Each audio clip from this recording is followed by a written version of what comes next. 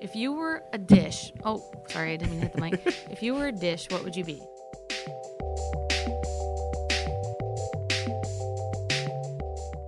Kyle, Jeff, what's going on? oh, you know. This podcasting. So who do we got on the show today? Victoria Taylor. Of Reddit fame. Yeah, among other places. What other places? She started at IDPR out in LA doing Hollywood publicity, moved over to Reddit, where she moderated over 2,500 AMAs, and now she's at WeWork. Which is also still famously known as the moderator of Our Kitty. Is that correct? Yeah, I mean, I think that is correct. I'm a big fan. She's a moderator of a bunch of cat subreddits. Such as? She has one that I'm blanking on. I'll put it in the show notes, but it is strictly for her kitties. That is amazing. Do you know their names? Nope. This episode is important to note because it contains a couple of contests. Is Shake Shack fast food? Is Shake Shack fast food is just one of the contests you will hear if you listen to the entire thing. It's a little bit long because Victoria is fantastic to talk to. So I hope you all like it. Let's get started.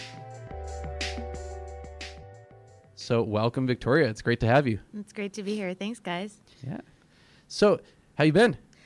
I'm exhausted. I just got back from a whirlwind 48-hour trip to Los Angeles, but I'm so glad to be back in New York because you are not stuck in traffic for 2 hours.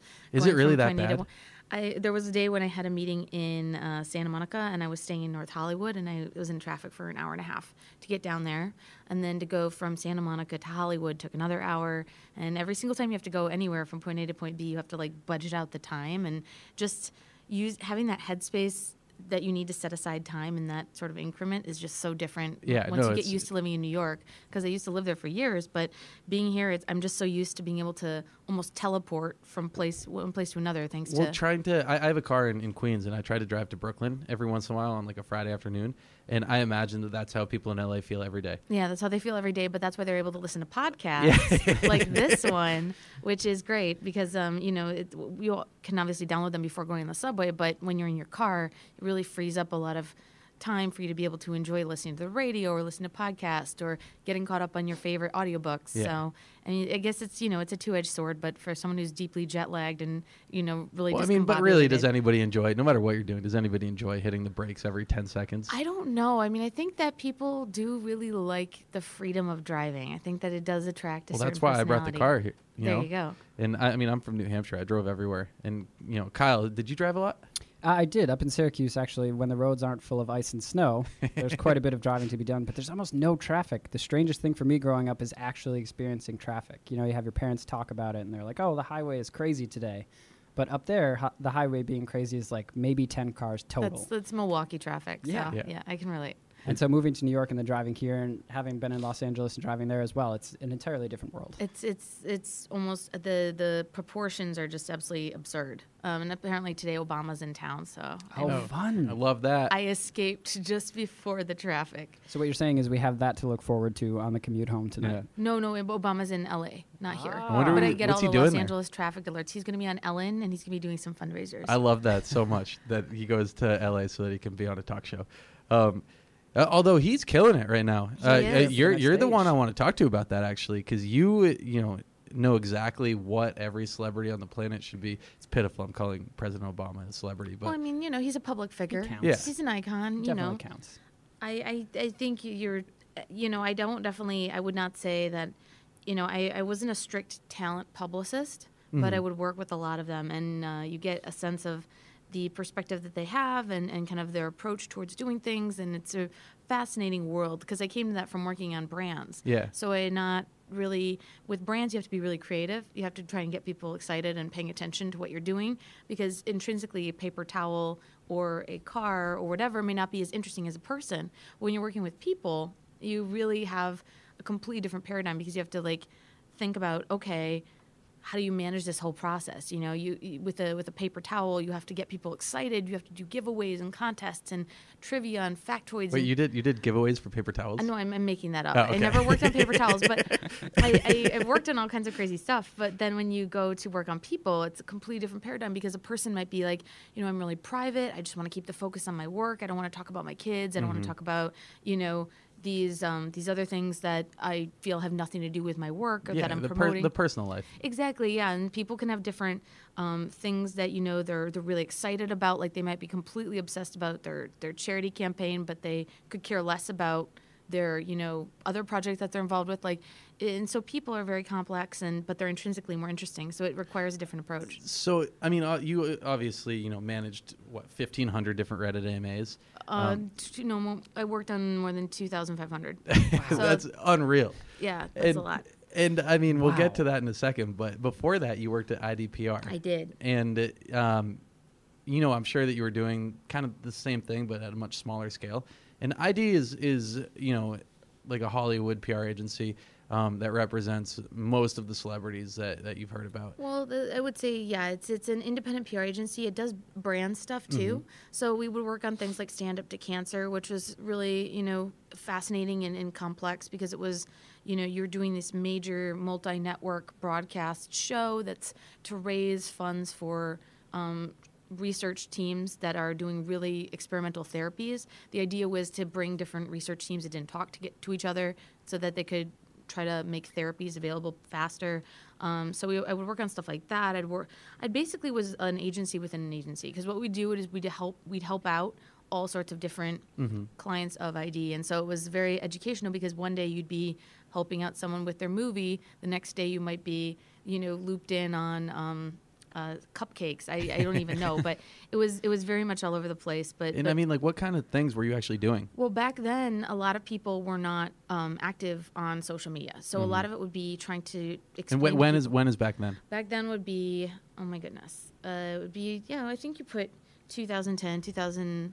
It would have been 2010, 2011-ish. Okay. So it would have been right around then. And so a lot of people, you know, had never set up their Twitter accounts. They'd never set up a Facebook page. They'd never used Tumblr or anything. So it was about working with these different people and helping them figure out what made sense for them. Yeah. And so, you know, if we had to educate them on, you know, best practices or just, you know, figure out what they wanted to do. Because a lot of times someone may be like, you know, I really want to just, and I think this kind of informed my approach at Reddit a little bit, is sometimes people are very private, you know, and they really don't want to talk about themselves. They just want to kind of do stuff when they have something actively put out there. And then when they're not actively putting stuff out there, they just kind of want to focus on their job and their work. Yeah, no, it's for sure like an uphill battle with most celebrities and personalities because, you know, all they want to do is promote their work. They don't really care if, you know, for the most part. A lot of them really do care a lot. Like there's one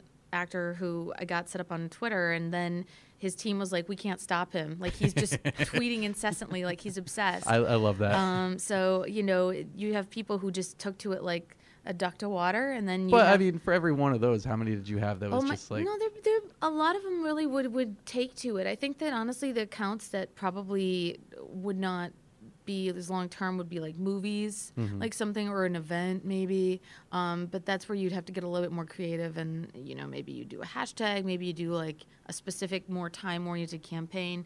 But yeah, I think that a lot of times when you get someone active on something, they would be in it for the long haul. Cool. Yeah. Were you setting up Reddit AMAs when you were at ID? I was. I set up a couple of them, and it was really, you know, I stumbled across a platform. So part of what I would do, or what we would do, would be looking for, you know, interesting things for people to be doing. And I kind of gravitated towards, I love the chaoticness of it. I love the chaoticness that Reddit represented. What was the onboarding like before you were there? I don't know. I think that they would go and ask people to do them, and I think that there was like an old example of it was Stephen Colbert did one.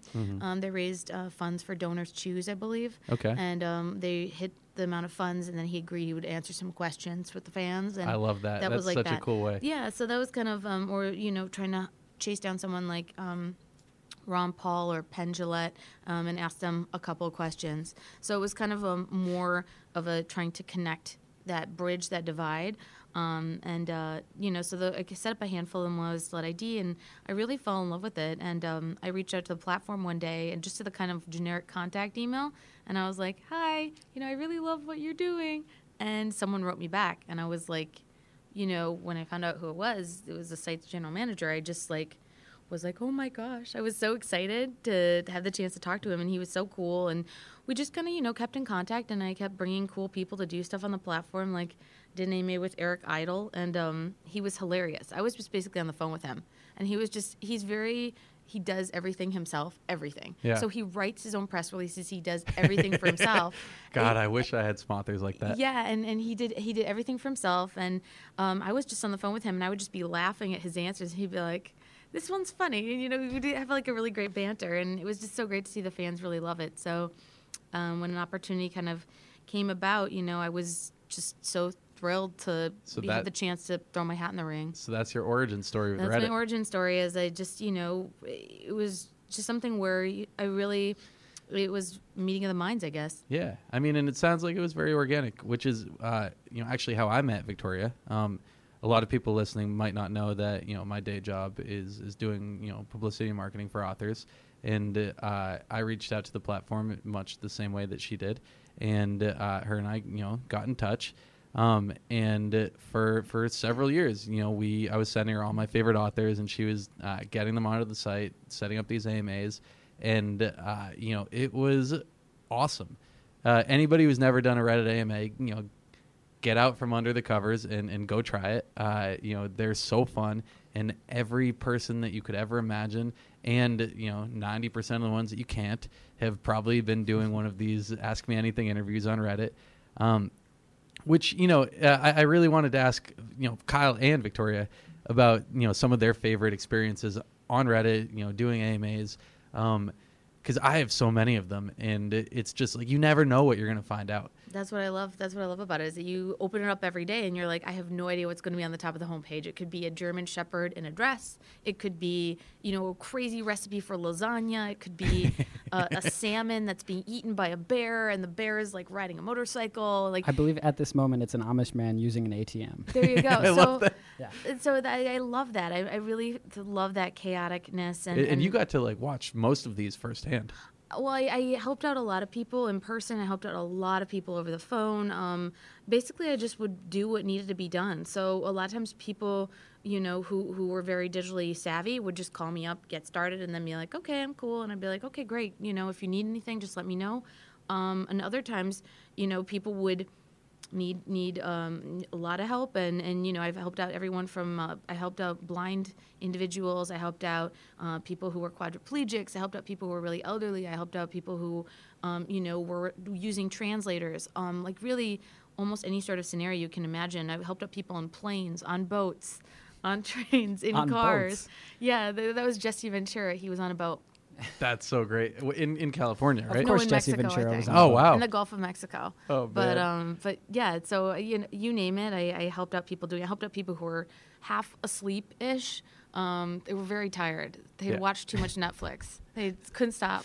It's So funny what- that is one of the things that stands out. The people Yeah. who are very tired. They were very, very tired. I helped out people who were hungover. I helped out people who were sick. I helped out So give us an all kinds example of of one of your more obscure moments, helping out with one of these AMAs. Oh my goodness, I'm trying to remember even where to start. I mean, I think the second AMA that I did with Elijah Wood, he had a really bad cold at the time, so I gave him vitamin C, I gave him Advil. Mm-hmm. I was like, you gotta take care of yourself, because he was pushing himself so hard and working so hard to support the projects that he was there for. I've done AMAs with people who who were doing it through translators. So I did one with a Haitian running team that was doing one to support the charity that they were in New York to run a marathon for, and they were talking about how they'd never seen anything like New York. They'd never seen the abundance of food, the buildings, the infrastructure. Their minds were blown, and so they were speaking French, and then we had a translator, and it was amazing. Or I did another one with Bong Joon-ho, the director of Snowpiercer, and he was speaking Korean, and we had a Korean translator, and then the Korean translator was doing it in English, and I would... Did anything get lost in that? I mean, I'm sure that in the process of translating, certain words just don't translate. Yeah. There is actually a subreddit devoted to words that don't have an English equivalent or that don't have equivalents in other languages, and I find that fascinating. What are some of your favorite subreddits? Oh, my goodness. Oh, there are so many. I love... Blep, which is for cats that have their tongues sticking out. Yes. And I love animals being derps. I love derps plus bleps, which are the best.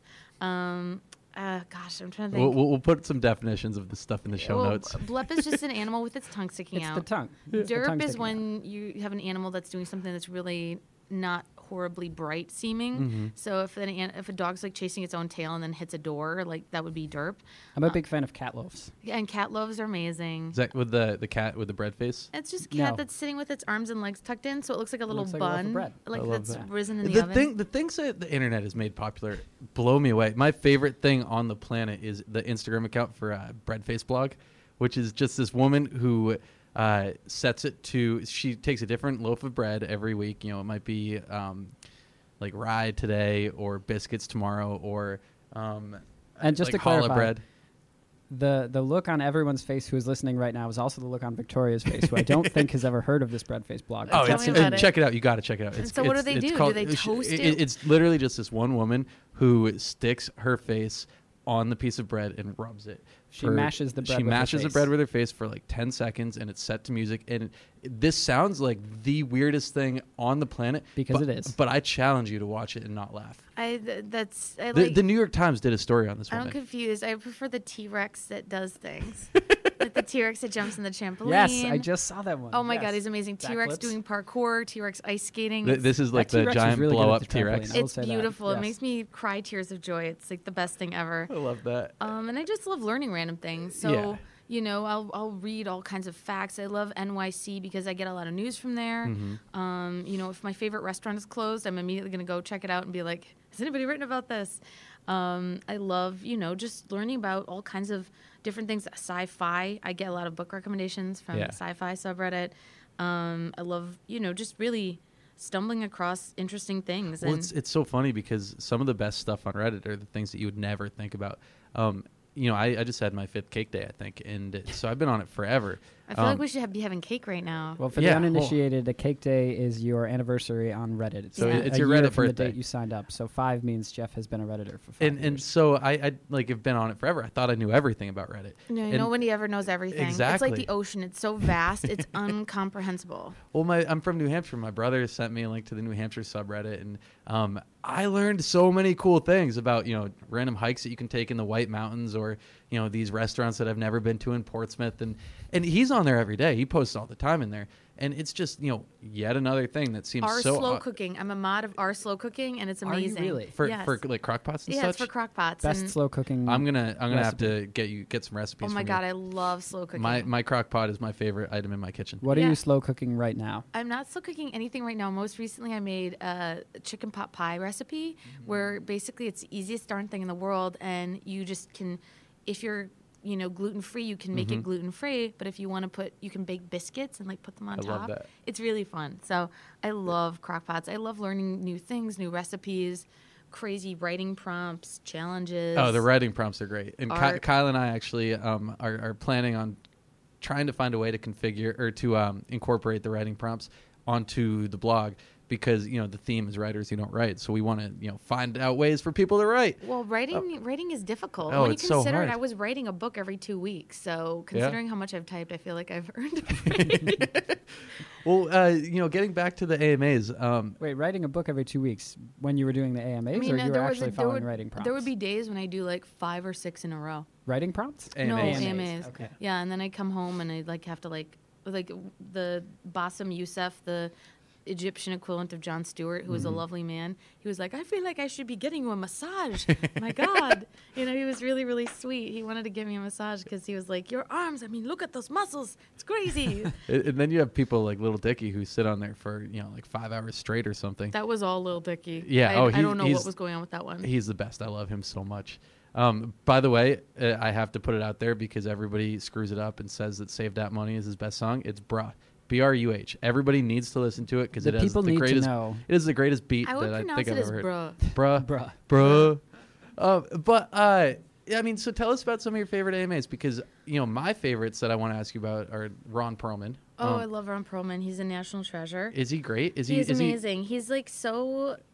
He is really just everything you'd imagine him to be. I mean, I think that. Is he? So is he like a crazy motorcycle badass? No, he's just like a big, gruff, larger than life guy, and How big are his hands? He's really tall. Yeah. He's really, really tall. And you know, Asking the tough questions. I mean, there's a photo of me compared I saw to that. him. That's why I brought it up. I mean, that's the Yao Ming photo. I really wish I'd taken a photo so you could see how tall Yao Ming really is. Yeah. When I shook hands with him, it was like a cat shaking hands with a person. Oh, man. Like, that's how tiny my hand was. I have really tiny hands. But and Yao Ming has very large hands. Yeah, but he was really, really funny. Yao Ming was really funny. So was Ron Perlman. And, you know, he was just a really nice guy. And the first AMA I did with him, he was driving around Los Angeles in his car. And we were on, like, some kind of car headset or Bluetooth phone. And he was really great. And then the next one ended up working out to be in person to support his book, which I think was called Easy Street the Hard Way. He was just really, he was eating a tuna sandwich and he kept dropping F-bombs, and he was, you know, everything that you'd hoped he would be. And I really do want Hellboy 3 to happen. So it was really nice. I forgot he was in that. Oh my God, he is Hellboy. That's like not even really acting. Well, I mean, for him. I don't really know, you know, the last time I thought about Hellboy in general. Shame. Solid series of movies, actually. This is It's coming. worth checking Yeah, out. but didn't you used to have like a movie night where you would try and watch bad movies? Yeah, but Hellboy's not bad. I love Guillermo del Toro. He's probably one of my favorite AMAs of all time too. Oh, really? Yeah, because tell I us love about him him so much. He just is brilliant and artistic and really loves obscure, fascinating things. That's very similar to I do. And I loved, you know, like the fact that he's so fascinated by bugs. Like, I wanted to be an entomologist when I was a kid. So, like, I completely understand where he's coming from when he's like, insects are not even like of this world. And I'm like, yes. What happened in Milwaukee that made you want to be an entomologist? I was just a quirky kid. I read everything I could get my hands on. So I was definitely like, I would joke that when I was a kid, I had a platinum library card because I would get so many late fees. I would rent out stacks and stacks of books and just read them. I would read everything I could get my hands on, whether it was old National Geographics or, you know, old Reader's Digest, which, by the way, I was talking to someone, they were like, Reader's Digest was kind of like the very, very early version of Reddit. And I'm like, you're right, because it's a little bit of everything. Yeah. You know, you'd have like a little bit of a book, you have a little bit of a memoir, you know, like, I'm a guy who survived a plane crash in the jungle. And you'd be like, ooh, this is exciting. That's so You'd awesome. have sports trivia, you know, word puzzles. I never thought about it like that. Yeah, I mean, pick up a Reader's Digest and read it, and you'll be like, oh, this is really. And nowadays they quote like as seen on Reddit, and I'm like, oh, that's so cute. Yeah, So, full circle. It is very much full circle, but yeah, you know, Ron Perlman, Guillermo del Toro, Jeff Goldblum. Were you involved in some of the larger ones? Like, I mean, Obama is the first that comes to mind. It was before my time. Was it? Yeah, I didn't realize it was that. before my time. What about like Elon Musk or Stephen Hawking? I did a lot of the back and forth setting up for Stephen Hawking, but that was after my time. And then for Elon, you know, I helped his team. Did you get to speak to him? Not really. Jeff is also a huge fan of Elon Musk. He is like my biggest idol of all time. That's awesome. I mean, everybody has different things that they geek out about. I geek out a lot about authors. So like I'll be like, "Oh my god, I love your books." Who in particular? I remember Garth Nix did one, and I love his books. And I was like, "I love you." And Garth Nix, we'll talk about this later, but Garth Nix is one of the authors represented by. I actually have to double check this. Anyway, I love that you love Garth Nix. He's great. Oh my god, I love Garth Nix. I love obviously Lev Grossman. When I missed his AMA, I was mad at myself. You know, I love people. I love directors. I love people who are really creative and who build things. So whether it's a visual representation, whether it's a text representation, I really admire that. I did an AMA with Ramin from the composer who wrote the music for. Ramin Djawadi, I think, is his name, from Game of Thrones. Amazing guy. Wow. You know, just so many incredibly talented people. I just really think that I love everyone for who they are. And I think that, you know, being able to appreciate the very diverse talents of everyone from someone who's been in broadcasting for years, someone who's been a scientist, an astronaut, a rock star, you know, each one of them is very, very different, but, like, they're really incredible, and they deserve the chance to share their story. It's so cool that you got to meet all those people. Yeah, no, it's unbelievable. World War II veterans. I met Marie Kondo when she was in the U.S. She had a Japanese translator, so we did her AMA through the Japanese translator. Who's the Reddit user that knew everything there was to know about animals? That would be Unidan. Yes, and I remember one of the first times I met Victoria, she was singing his praises. Well, long live Unidan. He's a very brilliant guy. I love science too. Yeah. So I think that science is really cool. Like, I mean, I geek out about like Bill Nye the Science Guy. And I really wish they'd bring that show back the way it was originally, you know? Did you get to meet him? I got to talk with him, and it was like the most 90s thing ever. It was like literally, I felt like so charged with 90s power. It felt like I could touch fingers with you and magically make you radical and bodacious at the same time. I feel like Or if you're with Bill science. Nye, then he'll just immediately start saying things like wacky and zany. No, it's more like when he talks, you're reminded of when you first saw him. And it just brings you back so vividly to that moment in time. Very much like talking to Gillian Anderson, where you're like, Yeah. oh my God, it's Scully. And like it brings She you looks back. the same. Exactly, but it brings you back to that moment of like, oh my gosh, like I remember this, and I remember how much I love this. I met Neil deGrasse Tyson for all of 5 seconds. I was leaving an interview with an author, and he was showing up for an interview, and it was just magical. Yeah. I didn't even say anything to him, but it was magical. Well, there you go. We- I mean, we his locked eyes. voice is beautiful. Yeah, it's the best. And I could honestly talk to you about Reddit forever. Yes. But I know that you transitioned out of Reddit to WeWork, and I think that most people were just like so confused about why you went to WeWork. And like I have since learned, and I want you to tell everybody why you chose WeWork, but and afterwards it'll make more sense. But so why'd you go to WeWork? Well, the Reddit New York office was inside of a WeWork. Okay. So I was a member there for 2+ years, and I really loved it. I mean, that was where I would be bringing, all these people to do their in-person AMAs, unless I was going to them. But, that's where I would be bringing, Fred Armisen or, any number of people. And so or Lisa Kudrow. And so it was really something where it was really nice to have that stability, and you felt really comfortable and at home there. And I would actually get that feedback from a lot of people when they'd come to WeWork. They'd be like, this is nice. It's amazing. I want to be a member here. And I would be telling, their teams like, oh, it's WeWork, and they have offices all over the place. And I actually became a member because of you. Aw. So I've also been to the 28th and Madison one quite frequently. Isn't it great? It's great. It's fantastic. There's te- beer on tap. Tell everybody what WeWork is, just in case they don't know. So WeWork is a network of resources and spaces for creators. And so we offer everything from physical spaces where you can rent offices or desks or conference rooms as you need them to, a series of discounts on services on everything from Amazon web hosting to, services like do transportation or lunch or, whatever it may be, or HR or insurance. And then we also have a digital network that, will help connect you with relevant business opportunities.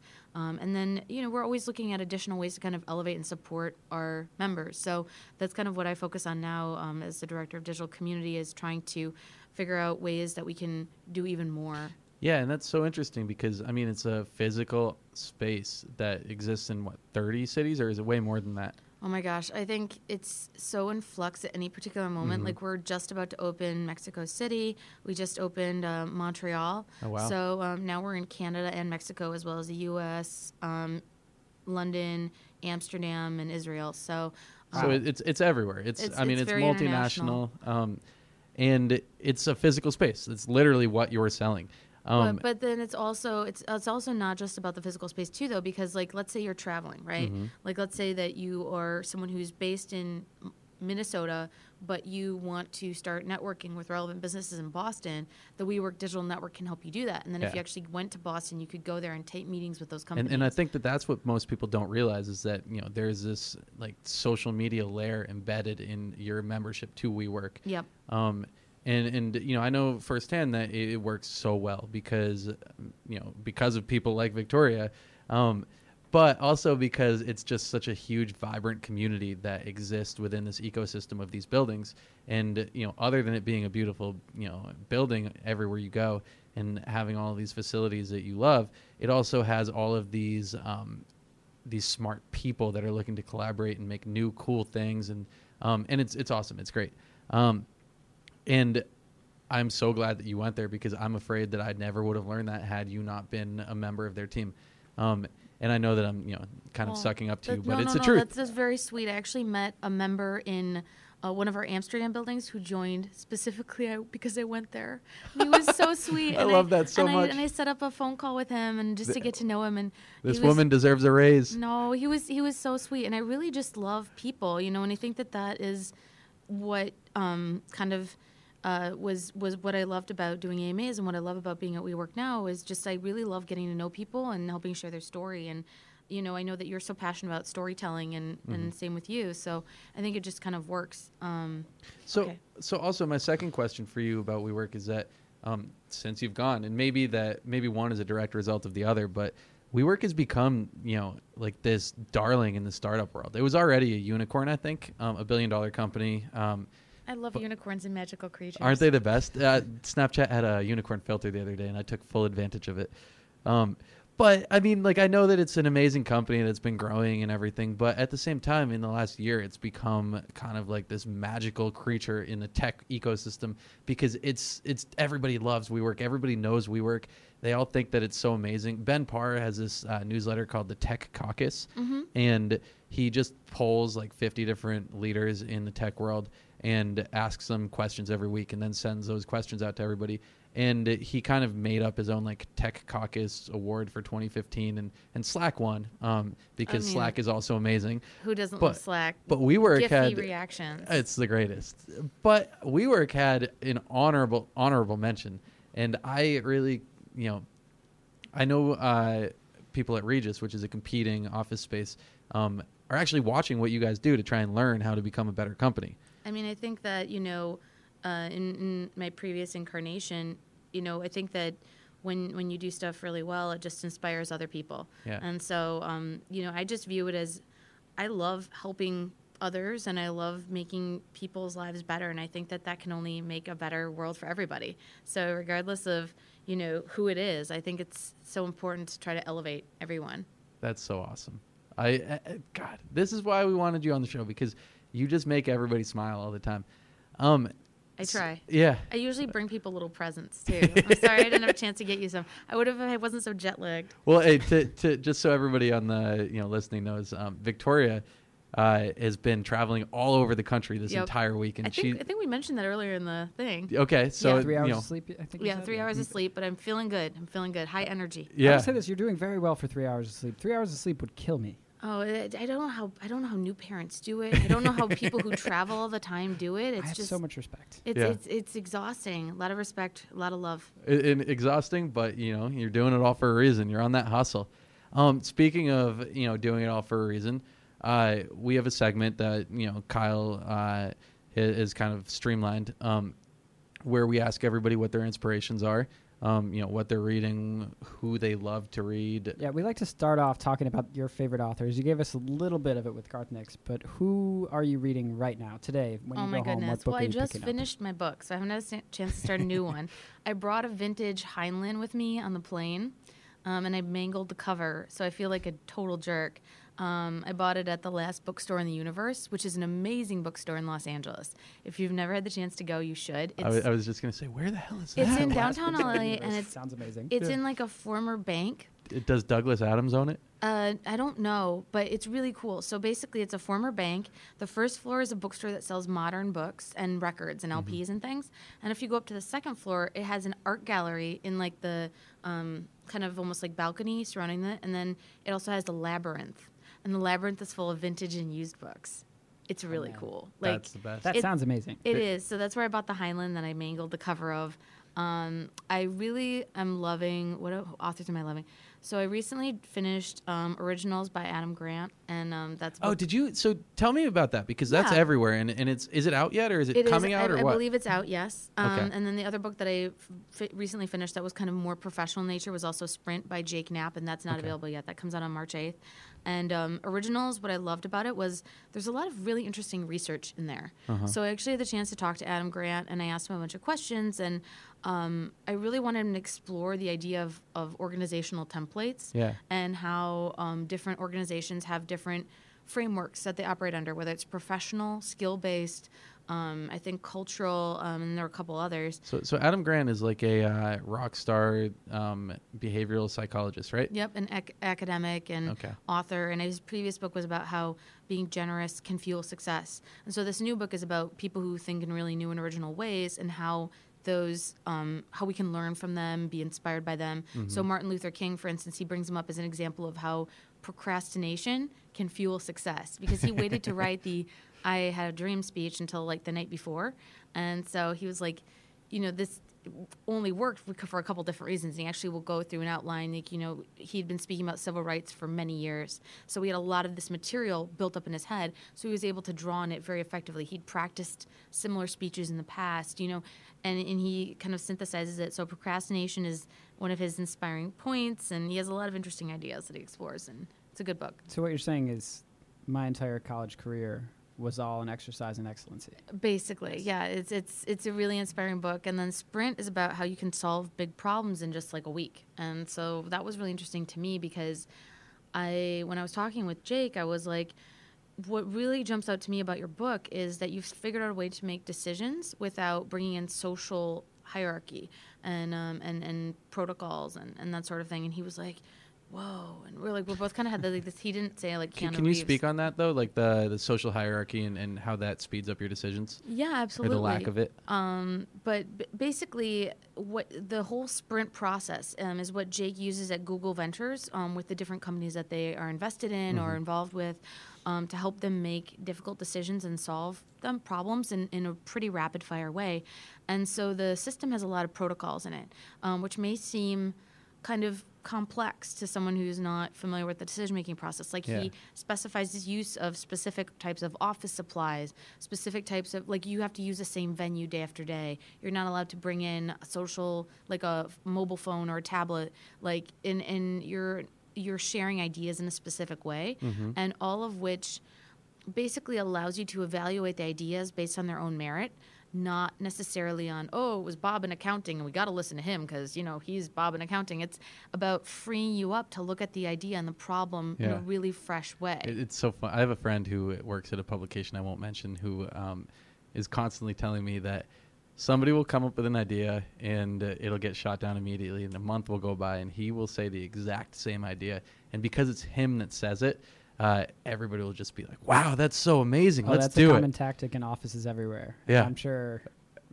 And he is like well aware what he's doing. And he makes it a point to, give credit where credit's due, which, most people don't do. He'll always say like, I'm just rehashing so-and-so's idea.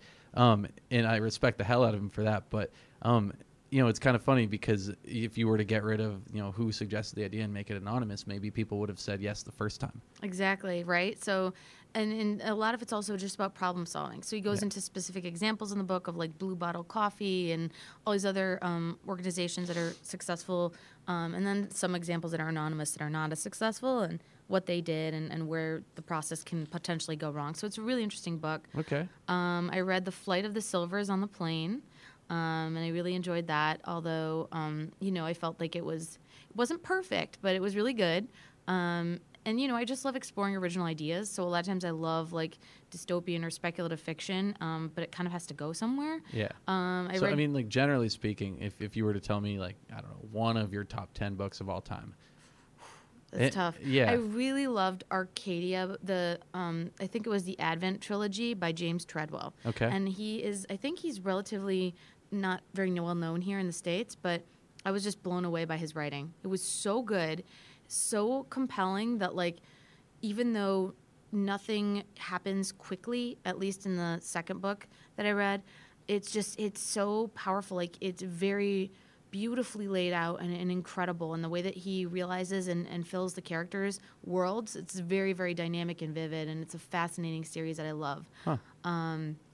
I love 14 by Peter Clines. I'm obsessed with it. I recommend it to everybody. I think it's a fantastic book. I've recommended it to friends of mine, and the friend who I most recently recommended it to was like, I was like, don't you want to see it made into a movie? Because he's like, it's so cinematic, and he's like, no, I want to see it made into a mini series because it would be injustice to make it into just a movie. The one of my favorite book series of all time is Hyperion by Dan Simmons, and Bradley Cooper just signed on as a producer to make that a series on Sci-Fi, and I am so excited because I've been waiting for this to be visualized for my entire life. I used to read this book over and over again. I know. I have to. It's on my to-read list. I used to listen to the Hybrid Theory soundtrack, listening from Linkin Park. Oh my gosh, that's adorable. Also one of my top 10 CDs of all time.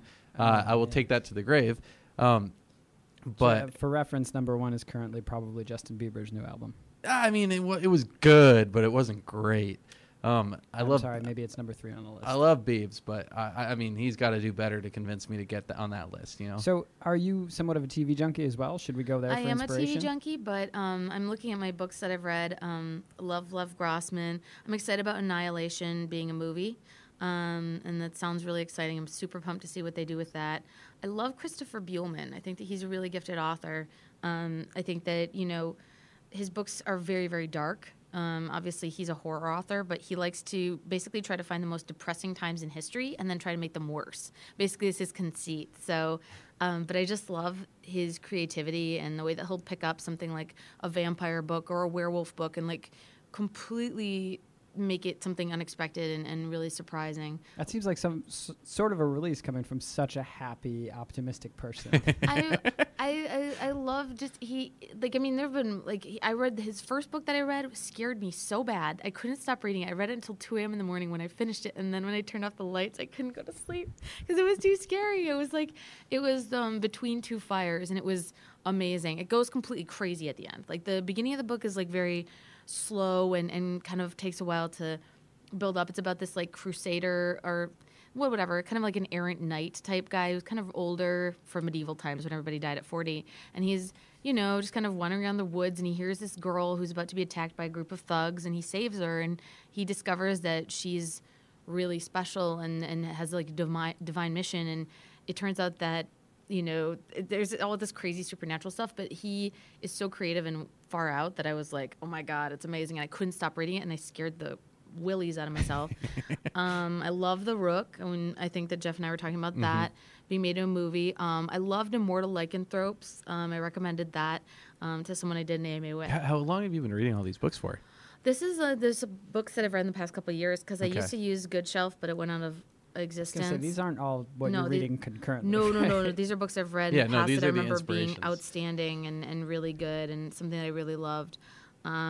I love The Monstrumologist, the first book. The sequels were kind of like, but I have to look at your bookshelf because, I know books, and I do not know a lot of these books. I tend to go for Werner Vinge's Fire Upon the Deep is really weird and awesome sci-fi. It's basically about this whole idea that like time influences the level that a civilization progresses to. So if time goes by really slowly, the technology is going to not develop as quickly versus like if you go to a area of the galaxy where time goes by more quickly, that's going to be more advanced. And so it's about a clash of civilizations from advanced to less advanced, and it's really interesting. Those kinds sounds like a very interesting concept. Yeah. It is. It's really good. For whatever reason, it reminds me of this book that has nothing to do with it, but it's called Past Watch, The Redemption of Christopher Columbus. It's by Orson Scott Card, and it's like an alternate reality story of and I might be butchering this because I read this in high school, but if the Native Americans had some kind of technology that actually allowed them to go to Europe before Europe came to them, and it just changes everything, and it is so awesome. But I know that like I was 15 or something when I read this. You have to reread it. I've been trying to reread it's books probably that I liked. awful. No, I think it's important to reread books that you like because if you really like them, they'll get better when you read them. Like 14, love that book. Just knowing what I know now about Orson Scott Card makes me think that it probably has a lot of veiled issues in there that I do not agree with. I love David Sedaris. He's like a national treasure. Like you cannot read a book by him to yourself without laughing. I have like tears running down my face. I still go back to Me Talk Pretty One Day. Oh, it's so good. I'll read anything. So that's awesome. And I mean, it's for everybody, we're going to put a note in the show notes that's going to link to a collection of Victoria's books on Product Hunt. So you can upvote or downvote them or comment, and we'll be able to see what everybody else thinks is the most popular of all of these that Victoria has selected. And it's going to be great. Meanwhile, we are here for a reason. Okay. We are the writers who don't write. We talk about the one story that writers cannot tell.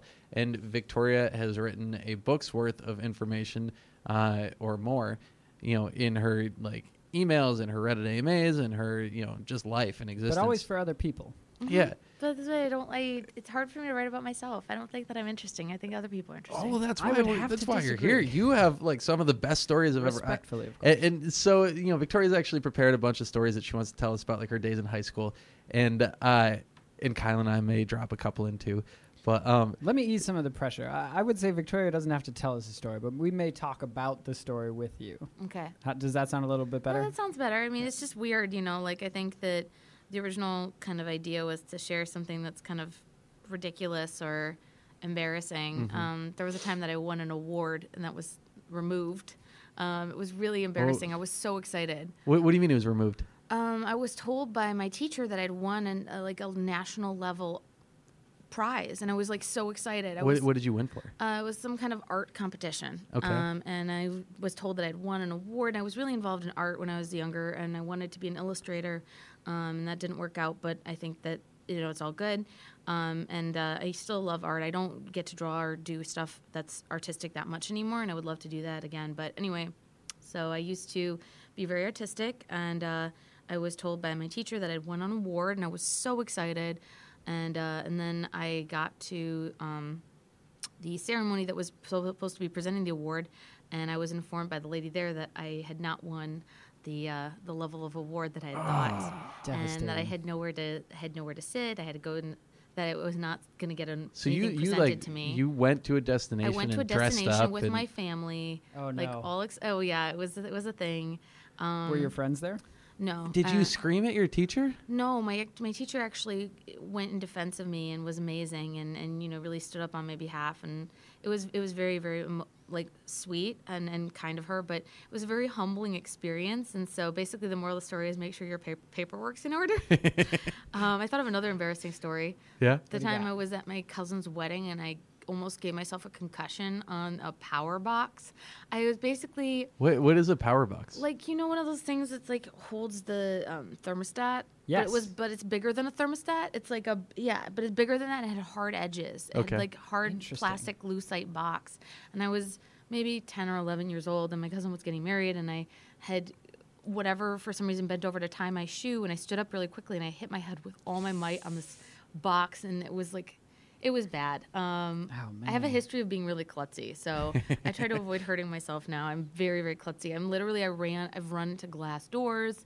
Nowadays, when you're texting and walking, don't do that. Here's another embarrassing story. I was walking out of the lobby of ID one day, and I was texting, and I was looking over my shoulder and talking to someone, and I walked into a coffee table, and it had a marble top, and I walked into it so hard that I cut my leg through my pants. Oh man. And so I'm bleeding through my on my shin, and it was so humiliating. The humiliation hurt more than the cut. Yeah. It was so embarrassing. I was just I've been there. Oh my God, I was inconsolable. When I was in, I think it was 8th grade, I was kind of at the peak of my skateboarding days, and I was trying to drop into a half pipe at the skate park with a couple of friends. And you looked really cool. The cool kids do. Yeah, it was the best. Yes. And so, I'm not paying attention because I'm the man, and I have no shirt on, and I'm on a half pipe, and I'm skateboarding. And this is a new image of Jeff for me. I'm imagining an old 90s skate video that's super extreme. Oh, it's so Lots awesome. of shaky and angles. a couple of my friends are there. And then there's this one guy who is so clearly burnt out skater bro. His name is Dave. And he's there. He's cheering me on because he knows that I had just learned to drop in. And he has this long hair, and he's also not wearing a shirt. And I drop in, and I'm not really paying attention. So half of my foot is still on the coping, and half of it is on the skateboard. and I do a split right at the top and land right on my face on this half pipe. Oh my God! Why are you telling me this? Well, it's because sometimes we do embarrassing things when we hurt ourselves. So I actually knocked my tooth out. This is a fake tooth. I would have never known it was a fake tooth. And they did a really good job. Yeah. But I'm bleeding everywhere, and this old guy is standing at the top of the half pipe, like, oh man. And he walks me. My mom is in the parking lot because I'm like 14 years old or something, and he has his arm around me, and I'm bleeding everywhere, and I'm crying, and he taps on my mom's window, and he just goes, "Hey, ma'am, your son just took a gnarly spill." That's beautiful. I'm imagining like kind of like Bill and Ted plus 90s skate video. It's so good. It's oh my God! good. And if you'd met his mother, it would make it even better. Her name is Debbie. She's a wonderful woman, but I cannot imagine her. Yeah, she did not take it that well. Yeah. God, I can't imagine blood everywhere. I mean, this random older gentleman. That made me think of another embarrassing story. So this one's actually AMA related. Okay.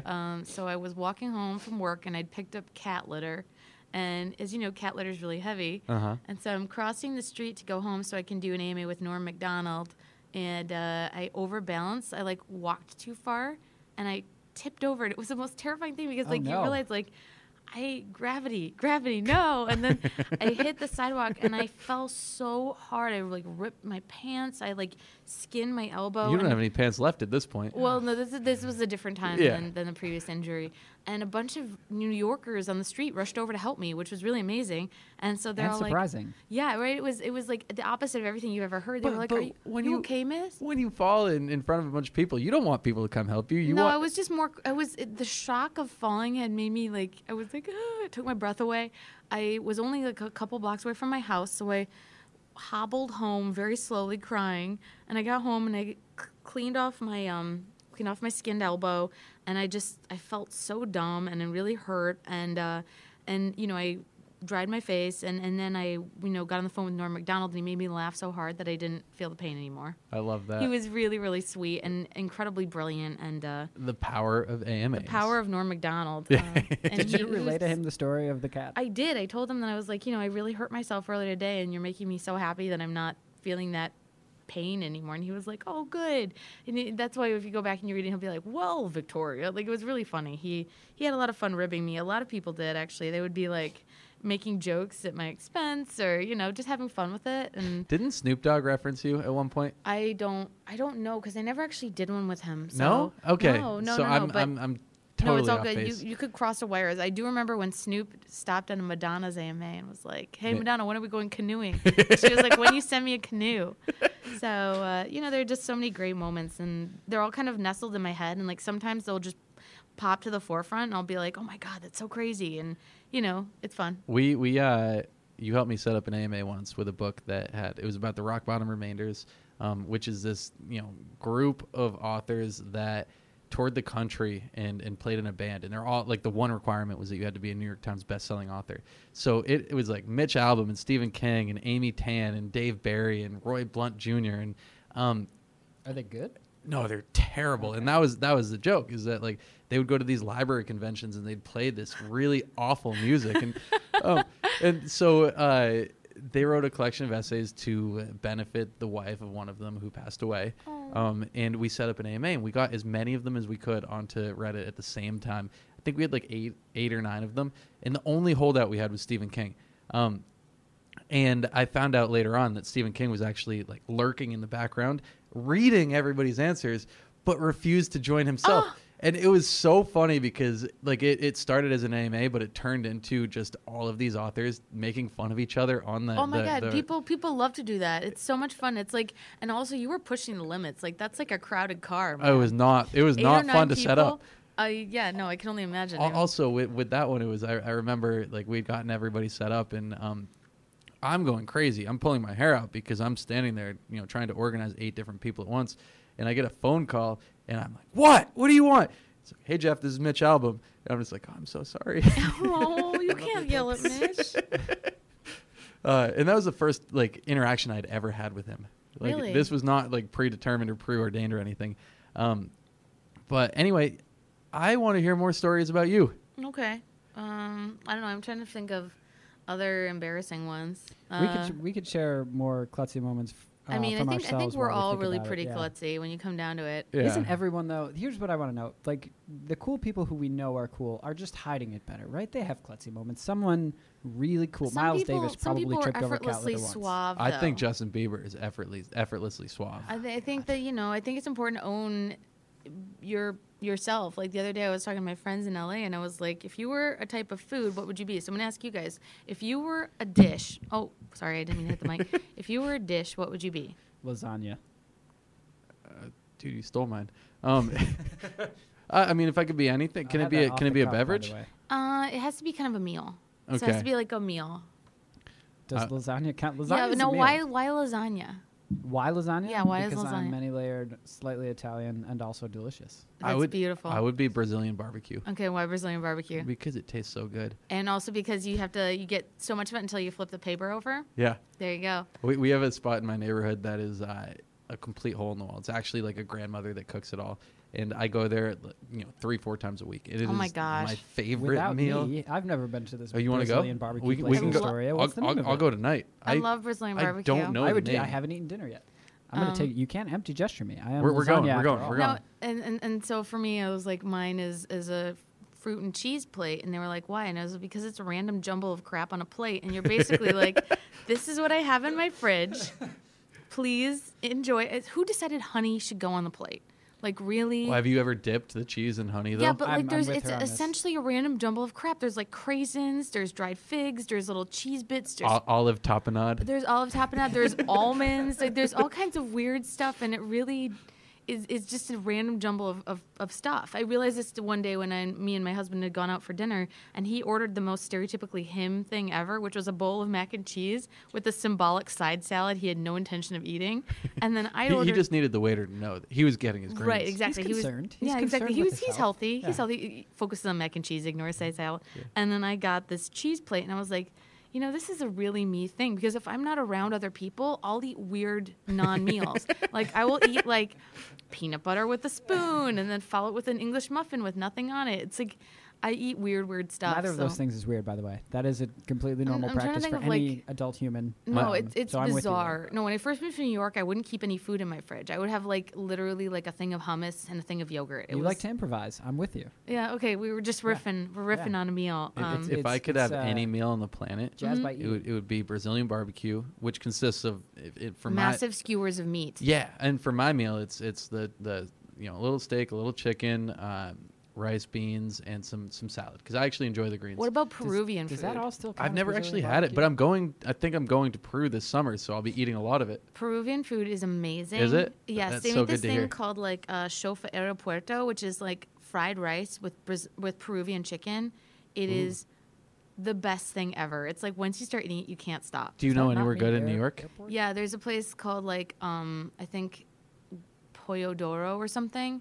I'll be there And tomorrow. It's amazing. I'll send you the link. It's to die for. And in fact, you should probably put it on the website for the Okay. show, because it is that good. Done. What's your favorite restaurant in New York? Oh my goodness, it's so tough to say. Are we talking like snacks? I'll adjust. What restaurant do you eat at the most often in New York? Oh my goodness. I'm trying to think. McDonald's. No, never McDonald's. I got food poisoning at McDonald's, and I will never.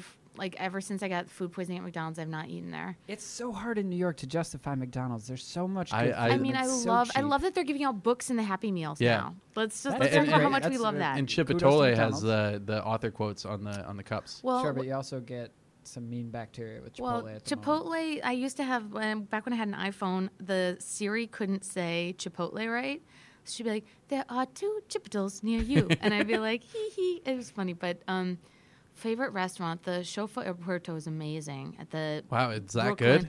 I love. It's getting that endorsement? It's like you can't stop eating it. Once you start eating it, Wow. you just continue to eat it. I'm trying to think of where else. I love Calexico, but it's not in business in Manhattan anymore. It's just in Brooklyn, which is kind of a shame.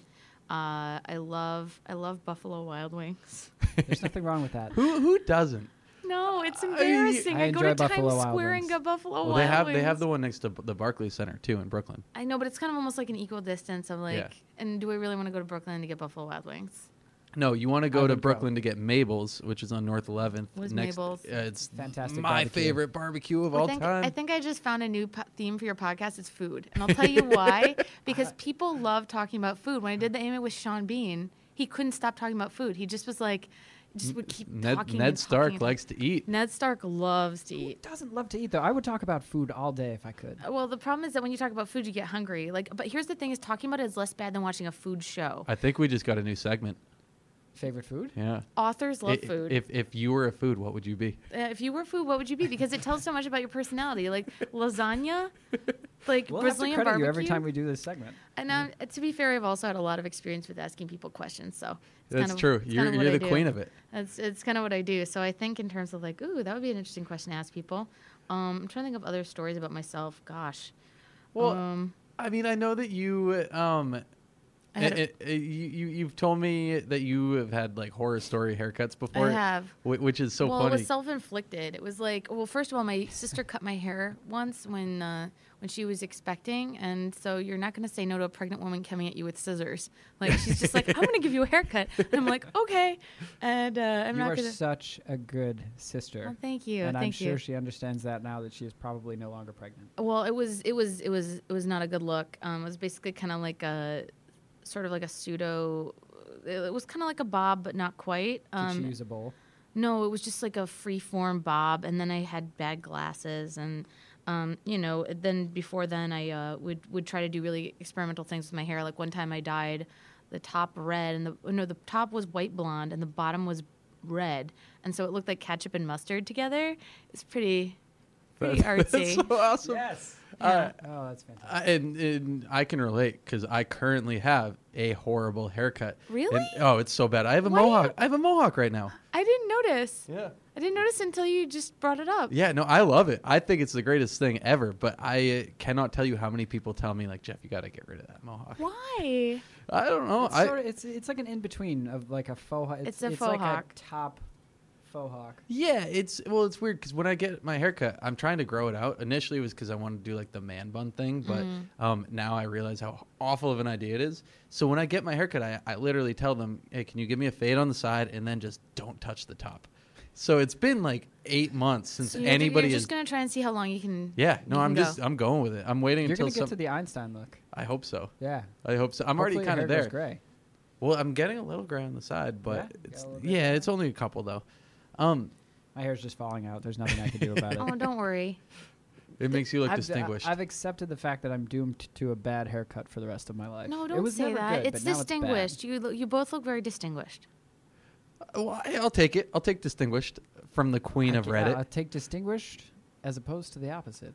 Well- which is definitely balding. Oh, I wouldn't say I'm the queen of anything, but I just would always kind of view myself more as a public servant than anything else, because I think that was always very important. Is to like, if anybody asks me for, if I can help someone, I'm not going to say no. If I can help someone, I'm going to help them. And That's so, such an awesome outlook in life.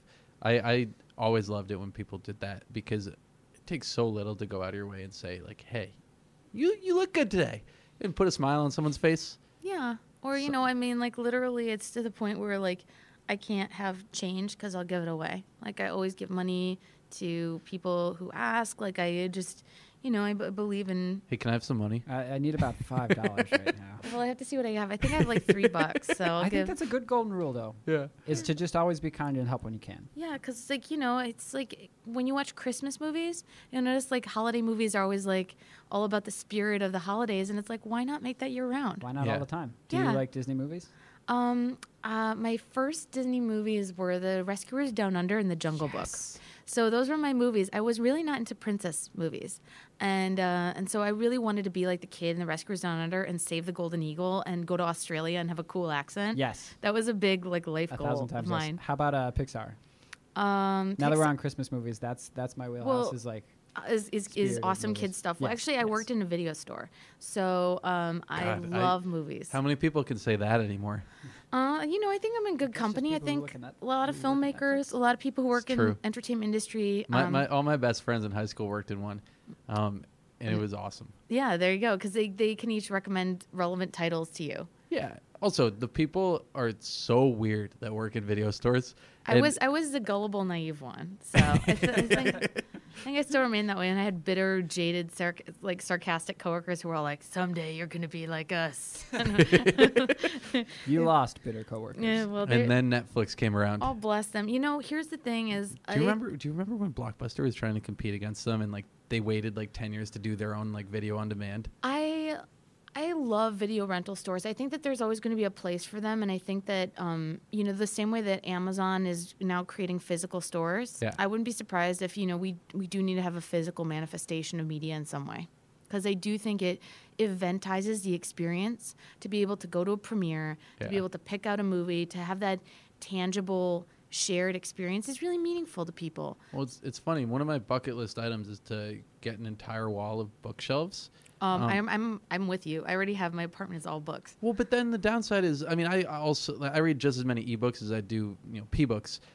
So I have 100 ebooks on my Kindle and 100 on my Apple iBooks. So what I want to do though is in the middle of this library, I want to get like a giant TV on the wall, and I want to just like cast my phone to that TV so that people can scroll through my book. That's really cool. I mean, wait, I figured out my favorite restaurant. What is it? It is Shake Shack. Okay, I love Shake Shack. So I'm so happy you brought this up because we were talking about McDonald's before. That was a joke. This is not. My New Year's resolution is to not eat fast food in 2016, and I can't tell if Shake Shack is fast food or not because it's so slow. Here's the thing: I do think Shake Shack qualifies as fast food, but I do not think. But it's not in fast. a derogatory way. It is fast. Shake Shack is very fast. Not the one I go to. Smoke Shack. The Smoke Shack it's exempt from all laws and rules. It is the best burger the world has ever known. It's so good. Oh my God. Did you get to have In-N-Out while you were in LA? I'm not a big In-N-Out person. In-N-Out was good. I like umami burger. Person. I like umami burger. You might be the single I've person I've never ever had spoken to who's had In-N-Out and is not threatening to do something dire if we don't all have In-N-Out. Also, thoughts on Chick-fil-A? I'm not really. It's so good. I'm not really into Chick-fil-A. I'm really into Shake Shack. Like literally, I will go on a Shake Shack run. I You had had Shake Shack my tonight. first Shake Shack shake right before the New Year, and that is worth going to Shake Shack for. Oh, I'm with you. Shake Shack burgers are fantastic. They're quick, and they're cheaper than you would expect They're them to not be. quick. No, they're delicious. Who cares if they're quick or not? They're so good. Well, The I mean- Smoke Shack tastes like this a is my dream. argument for them Is, being is fast food. fast food defined as the speed at which it comes after you order it, Do you or consider how Chipotle healthy it fast is? food? I think that it's about convenience and speed. So I think that the alacrity with which the food is served affects the classification and nomenclature of said food. So I would say that Shake Shack is exempt from all laws and should be served everywhere. This does not help me because I want Shake Shack for lunch tomorrow, and I don't know if I can eat it. So I feel like Shake Shack is fast food because it comes pre-packaged. Like they're not chopping up the beef and seasoning. All right, I will skip it tomorrow, but when this episode goes up, I'm going to run a poll on Twitter, and I need everyone to weigh in, and that will determine if I get it for lunch or not. Is Shake Shack fast Is food? Shake Shack fast food? Now we all just really want Shake Shack. Oh my God, it's so And Brazilian barbecue. Victoria, you mentioned a story to me about a time that you forgot to turn off your microphone, and it oh gosh. reminded me of a story that I have. So I want you to tell yours.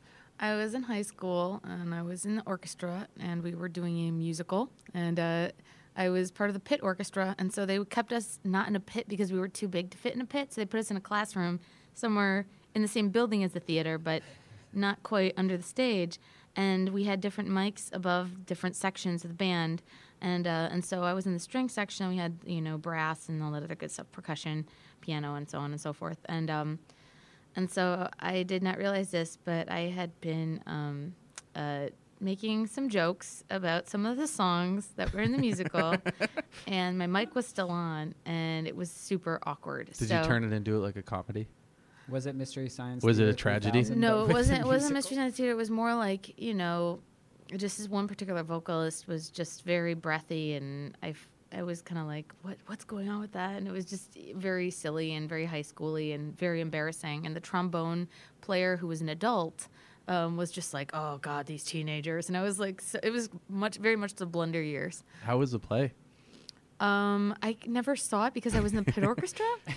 Was there like a full audience when you got caught doing that? You know, I kind of wish that one of the streaming services would make one of their channels just be old unearthed VHS cassettes of the tragic shows so good. that were put on by kids and teens. Do you remember those projects that you would do where you'd be like, you guys have to turn in a video project for Spanish. You rent out the camcorder from the library, and it was like for people to do special audiovisual projects. When I was in 6th grade, I acted out an entire scene where Frodo was fighting a ring wraith with a friend of mine. We were 11 years old. What were we doing? Reading The Lord of the Rings and acting it out in front of a classroom. I think that all kids have that urge to perform. I still see it. I still see it now with kids that I know, where they're like, you give them an iPod and they want to record their voice. They want to do silly skits. They want to perform for anybody who has a camera. I think that YouTube very much taps into that energy and that dynamic of young kids and young teens and so on and so forth who want to see and be seen. My question is, we should dig up stuff that was never meant to be seen by anyone outside of Miss Schwartz's Spanish class. That would be Can you imagine? That would be such a great YouTube channel, just VHS uncovered. Well, talk about embarrassing moments. That would be the gold mine. It'd just be the embarrassing class projects that you should have never turned in, where it'd be like, hola, ¿cómo estás? It'd be like really, really amazing. Would be it. Yeah, right? We have... I probably have 100 videos on my cell phone right now of my 3 little cousins who figured out how to use the slow motion camera on my phone, and I'll never delete them because those are the greatest videos I own. They're adorable. Yeah, they're adorable. I'll show them to these girls when they graduate high school. Exactly, and they'll just be like, "Oh, I can't believe you did that." Yeah, exactly. It's when just a tough thing. Send them to their roommates. Is the old VHS tapes? I mean, God only knows what happened to them, and eventually we're gonna find them, and it's gonna be like, what on earth was this? What were we thinking? Like, my brother digitized all of our home videos, and every one of them is my dad walking around like, all right, boys, it's January 15th of 1998. And, we're like 10, 12 years old flicking off the camera. It's bad. We were not good kids. I will make sure that at some point for this podcast, we get a hold of at least one of those videos and post it. Oh my God. I just think that someone should find the best of the worst. I mean, there were definitely some moments. Like, I made a video with a classmate of mine where we baked Mexican wedding cake cookies, and we made a cooking show. What is a Mexican wedding cake cookie? It's a delightful confection made out of a lot of powdered sugar, and they melt in your mouth. They're just incredibly delicious. But I made it with a classmate of mine, and I remember we were making a cooking video, and it was really, really absurd. And I think everybody has something like that. Yeah, no, for sure. Absolutely. Me and my siblings used to make music videos with air instruments. Can you imagine how bad? Oh, I've seen them. They're awful. Yeah, they're really the best, though. On that note, I think we have to wrap this up. I think Victoria wants to go to sleep, and I mean, we've kept her here long enough. And thank you for coming. This was so much fun. Thank you to anybody who might be listening. And we plan on adopting quite a few of these tactics for the next shows.